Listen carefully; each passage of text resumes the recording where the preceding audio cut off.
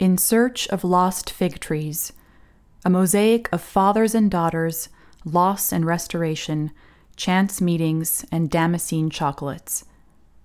Can Our Memories Bring Us Back Home? By Stephanie Saldaña. In 1950, Aziz Shihab, a young Palestinian journalist, arrived by boat in New York. From his passport photo, we can picture him. His dark, wavy hair, round glasses over his deep brown eyes, wearing a suit and jacket. He had received a scholarship to attend university in Kansas, where he would soon begin an extended career in writing. On the surface, he was very much an immigrant, but he was also a refugee, expelled with his family from their home just outside the walls of the old city of Jerusalem in 1948, his family fleeing to a village in what is today the West Bank. The loss of his home haunted Aziz for the rest of his life. So would the tension of being both immigrant and refugee, of seeking out a new life and longing for a lost one. As the boat approached New York Harbor, Aziz Shihab threw his suitcase overboard. It was never clear exactly why.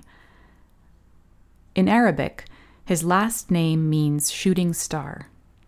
In the following decades, Shihab would reflect on his sense of exile in newspaper articles, a cookbook called A Taste of Palestine, and a memoir about his return to be with his mother on her deathbed.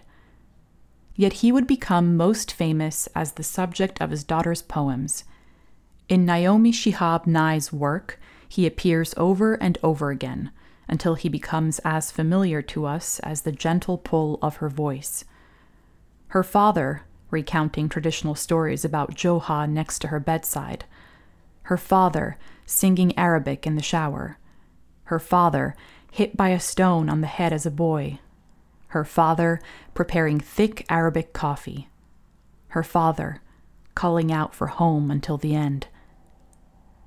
In one of her most famous poems, My Father and the Fig Tree, Naomi Shihab Nye recounts the story of her father obsessively searching for figs in America, trying to explain their magic as though the very touch of them might transport him home.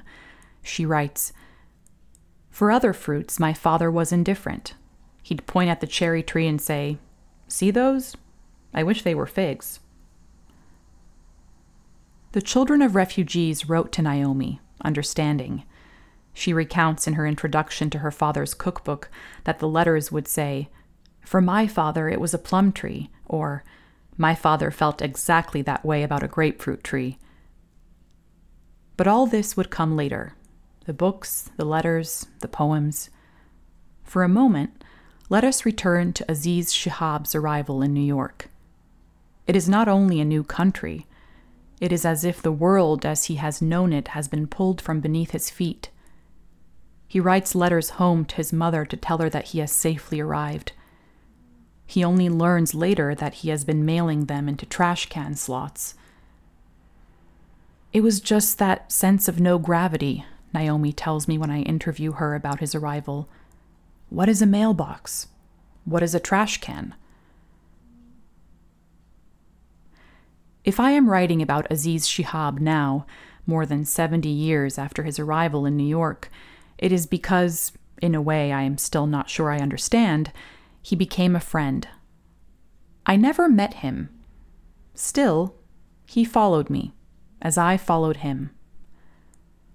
From New York, Aziz traveled to Kansas, where he enrolled in university. Years later, the owner of a drugstore soda fountain there would tell Naomi that her father, a regular, always looked preoccupied sitting at the counter. "Well, yes," she would write in her book 19 Varieties of Gazelle. "That's what immigrants look like. They always have other worlds on their minds." From her poems, from his writings, and from Naomi herself, I tried to piece together some details of what Aziz's other world had once been. Born in Jerusalem, Aziz Shihab grew up in the Nabi Daoud quarter, just outside the old city walls. I know the house, near the tomb of King David, built of stone with arched windows overlooking the road to Bethlehem. At the time, Jerusalem remained under British control. Aziz attended the Rashidiyya School for Boys near Damascus Gate on the opposite side of the Old City. Every morning he crossed the Old City, alleys and spices and archways working their way into his breath, becoming part of his being. He loved the multicultural fabric of Jerusalem. A Muslim, he watched Christian pilgrims walk to Bethlehem, his father allowing him once to join, insisting he wear his best suit. He played with his Jewish neighbors. He taught himself English, becoming so fluent that he was eventually hired by the BBC to read reports on the radio. Then, just as quickly, his entire world was gone, or taken. The details are unclear. How he and his family were forced from their home at gunpoint in 1948 during what Palestinians call the Nakba, or disaster, and Israel refers to as the War of Independence. How they escaped with the clothes on our backs and our house keys. Aziz found his way to a part of Jerusalem under Jordanian control, renting a room in the Old City and working as a journalist. He climbed the walls of the ancient city, where he had a view of the home he'd lost. His friend was killed beside him, a subject he never wanted to speak about. He would completely shut down, and our mother told us never to ask him about that, Naomi tells me. I always felt his homesickness. Later, when he moved to Kansas, Aziz learned that many Americans misunderstood his lost homeland, as well as his Muslim faith. He introduced himself as a refugee from Jerusalem. He was going to return one day. That was how he spoke of himself when he met Miriam Alwart, who would become his wife. Naomi Shihab Nye was born in 1952 in St. Louis. She remembers her father telling her on a Mississippi River boat trip, "You know, I did something once from a boat. I threw my suitcase." I never liked that story when I was a child, Naomi tells me. How could you throw your stuff away? And what else was in the suitcase? Why did you do that? Even then, she knew there was something different about her father. He asked lots of questions. He told stories. Every night, if he wasn't at work late, he would tell her stories by her bedside. When she was 14, they moved to Jerusalem for a year. She walked her father's streets until they became part of her being, an experience that would find its way into her poems and novels for decades. But they didn't stay. When Naomi was 17, her family moved to San Antonio. Now she, like her father, was also between worlds. In her poem, Museum, she tells of her arrival in San Antonio, where she read about the McNay Art Museum, located inside an old mansion. She and her friend Sally decide to go see the famous paintings. They arrive, wandering from room to room, admiring the art, until someone behind her asks, "Where do you think you are?" They are not in a museum at all, but in someone's house. For years, she didn't tell anyone. Mailboxes, trash cans, museums. All of us, every now and then, losing the ground beneath our feet. My father, Stephen Saldaña, was born in San Antonio in 1950, around the time Aziz arrived in New York. His family had lived in the city for generations, and for as long as I can remember, San Antonio was described in our household simply as home, the place where my father knew each street and could recognize cardinals landing on branches and called everyone by name. Still, much remained unspoken in our family, beginning with the ñ we never put in our last name, the Spanish of my grandparents that my father did not speak. As a child, he dressed up as Superman, the ultimate outsider, a refugee from Krypton, concealing one identity and living another. When my parents married, they migrated north to Kansas, where I was born. Soon, we moved on to Missouri, where my father worked at a local Sears Roebuck and took us sometimes to St. Louis to ride the boat on the Mississippi River. When I was 10, my grandmother, sick with cancer, called us back to San Antonio. So we returned home. My father pointed to butterflies, bluebonnets in season. He whispered at my bedside, "Fly, fly far, far away." I was perhaps 15 years old the first time I met Naomi Shihab Nye. In San Antonio, she was always referred to simply as our poet, for she was so rooted in the city, speaking in schools, teaching children, that we could not imagine she had ever lived elsewhere. That year, I attended a poetry reading at the University of Texas in San Antonio. The poet that night was W.S. Merwin, the great translator of the natural world. I had met Merwin the year before. He came to speak to me while I was sitting beneath a tree. He was, surreally, wearing a necklace of moss around his neck, and had just finished reading at the San Antonio Book Fair. We remained in touch. Now, he had returned. The reading ended. I walked beside Merwin through the campus. Naomi Shihab Nye, long his friend, was on his other side. "Weren't you afraid to speak in front of all of those people?" I asked Merwin. He turned to me, his blue eyes meeting mine, and said, "Stephanie, you must never be afraid of anything." Years passed. I heeded my father's whispers and moved far, far away, arriving in Damascus to study Arabic. I crossed the old city streets until they became part of my being. I learned what it is to love a place that is misunderstood. When I returned home to Texas, I always carried the same gift, the famous Syrian chocolates created by the Graoui family, known in the Middle East as among the finest chocolatiers in the world. I relished the ritual of visiting the store in Damascus, where the staff patiently waited on me as I chose every piece of handcrafted chocolate, carefully wrapped, each more delicate than the last. By the time I arrived in Texas, I felt too tired to explain. In Damascus, light falls on stone. The people are kind. They'll invite any stranger to coffee. They're musicians, artisans. I've never met people who pay such attention to beauty. So instead, I opened the box of chocolates. "Here, taste this." In Syria, I fell in love with a man from France, and we married. In 2006, we moved to Jerusalem. The following year, Aziz Shihab died. "Are you home now?" Naomi asks him at the opening of her book of poems, Transfer. My father, by then president of Catholic Charities in San Antonio, began helping to resettle refugees from all over the world. Maybe it was that memory of Superman. Maybe he hoped that someone was taking care of me, too, on the other side of the world. Maybe there was a side of my father I'd never imagined.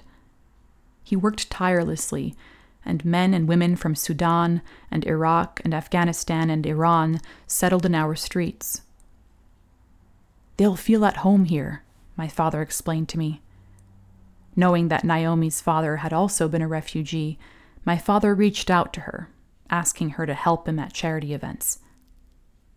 So they became friends, and my father was soon convinced that Naomi could somehow connect him to me, bridging the distance between us. In 2008, he gave me 2 books for Christmas. The first was Naomi's book of poems about the Middle East, 19 Varieties of Gazelle. Inside, my father handwrote me a letter. "Stephanie, thank you for opening the world to me." The other volume was Aziz Shihab's cookbook of recipes and memories. I settled into my home in Jerusalem to read. That is how I learned that I was living in the neighborhood where Aziz Shihab had walked every day as a boy before his exile. His school stood around the corner from my home. So I began to walk in his footsteps, past the school, through the market, in front of the church of Gethsemane where he had played with friends. I remember you. I remember you. My father died in 2012 after a terrible battle with cancer. At home for the funeral, I found his copy of Aziz Shihab's memoir, Does the Land Remember Me? Naomi had written inside, "To Steve, from the daughter of Aziz." I carried it back with me to Jerusalem. I visited home only once after that. Naomi met me in a coffee shop, and we spoke of our fathers, 2 grieving daughters, a sense of no gravity. By then, Syria had erupted into civil war.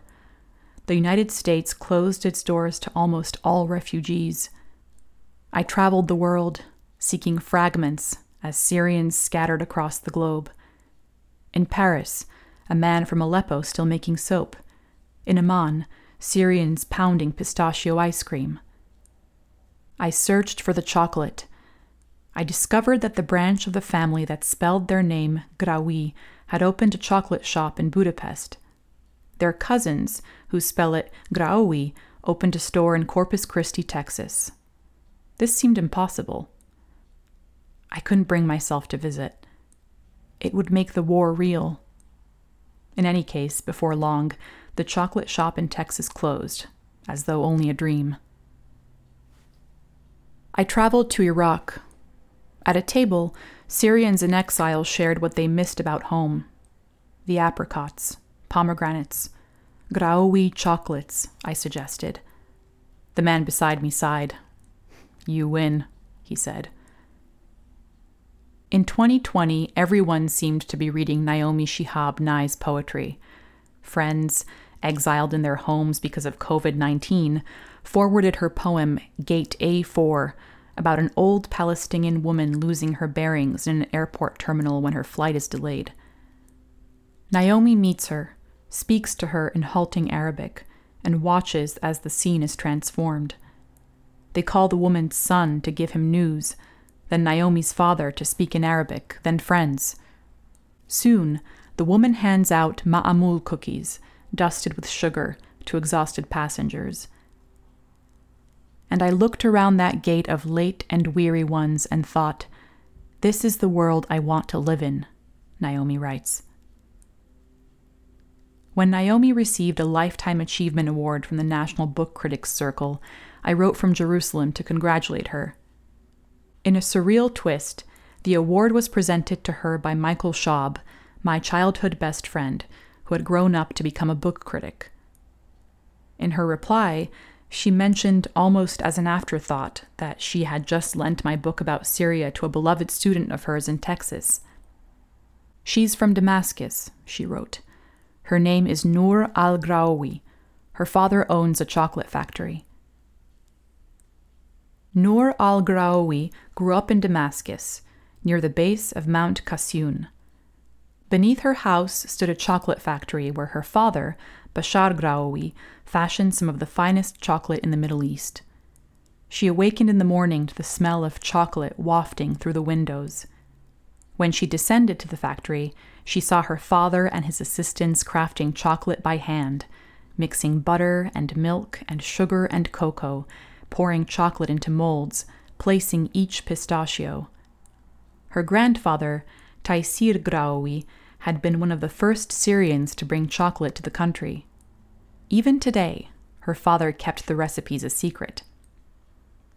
I used to tell him, "You need to tell me the secrets," Noor told me when I interviewed her. "I don't want to work in chocolate, but still, I want the secrets."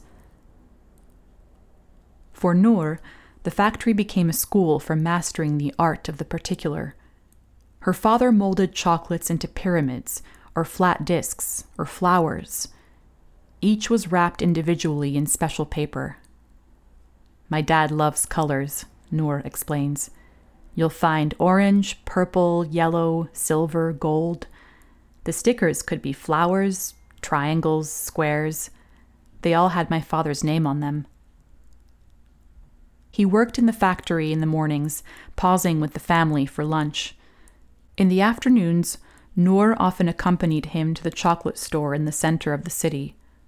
Customers came in, asking for chocolate-dipped cherries, apricots, and dates, chocolate-covered coffee beans, or raha, a sweet filled with pistachios and rolled in rose petals.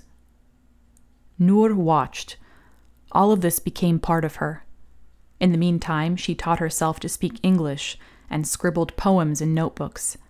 She began to study literature at Damascus University.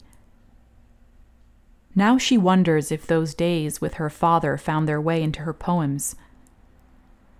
A 5-line poem can tell an entire story, she explains, but only if you pay attention to every line break, every word, every sound.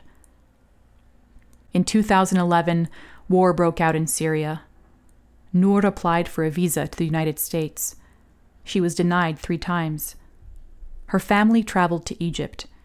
She begged her father to return to Damascus so she could finish her studies. So she and her father did.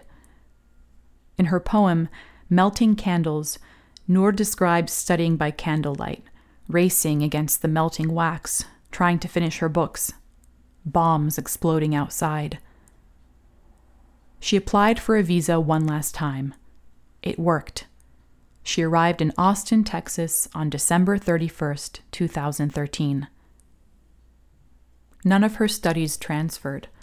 She started over from scratch, enrolling at the local community college. Her parents and brother arrived in Texas 3 years later with a business visa to open a chocolate shop in nearby Corpus Christi. They purchased the machines. They began to make chocolates. Newspapers ran stories about a famous Syrian chocolate family starting over in Texas. But her parents couldn't speak English. When Noor had to translate for her father, she saw how hard that was for him to bear. Before long, her parents and brother returned to Damascus. They would continue making chocolates there, despite the war. Noor remained in the United States, transferring to the University of Texas at Austin, where she picked up a minor in creative writing. She didn't see herself as a refugee. She didn't see herself as an immigrant either. When she introduced herself, she said, "I'm from Syria." She fell in love with writing poems. "I felt that I had that power," she tells me, "that power of a poem that can tell a lot, especially that I had a lot to tell." As she prepared to graduate, a professor told her about a Palestinian-American poet named Naomi Shihab Nye, who taught in the MFA program at Texas State University. He suggested that she go to meet her, as if to say, with her, you might feel at home. Noor began to read Naomi Shihab Nye's poems. She saw that she sometimes even used Arabic in her verses. She wrote about familiar olive trees.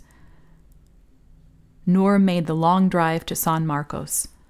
On the first day of class, she turned to Naomi Shihab Nye and said to her, "You're the reason I'm here." Now, I settle in my room in Jerusalem and open Noor al-Graowi's not yet published book of poems. I'm drawn in, again, to the Damascus streets I haven't walked in 15 years. Jasmine and war, a life lived between languages, the Barada River. Among the fragments, her father, fashioning chocolate. Her father, kissing her goodnight. Her father, buying candles so that she might study against the dark. We remember each other into being. We find one another across the distance. At the end of Naomi Shihab Nye's poem, My Father and the Fig Tree, Aziz Shihab finally discovers his fig tree in Texas. Or perhaps it finds him. Later, he plants a branch in Naomi's backyard, so that she will have one too. Today she sits beside it nearly every day, talking to him across the void.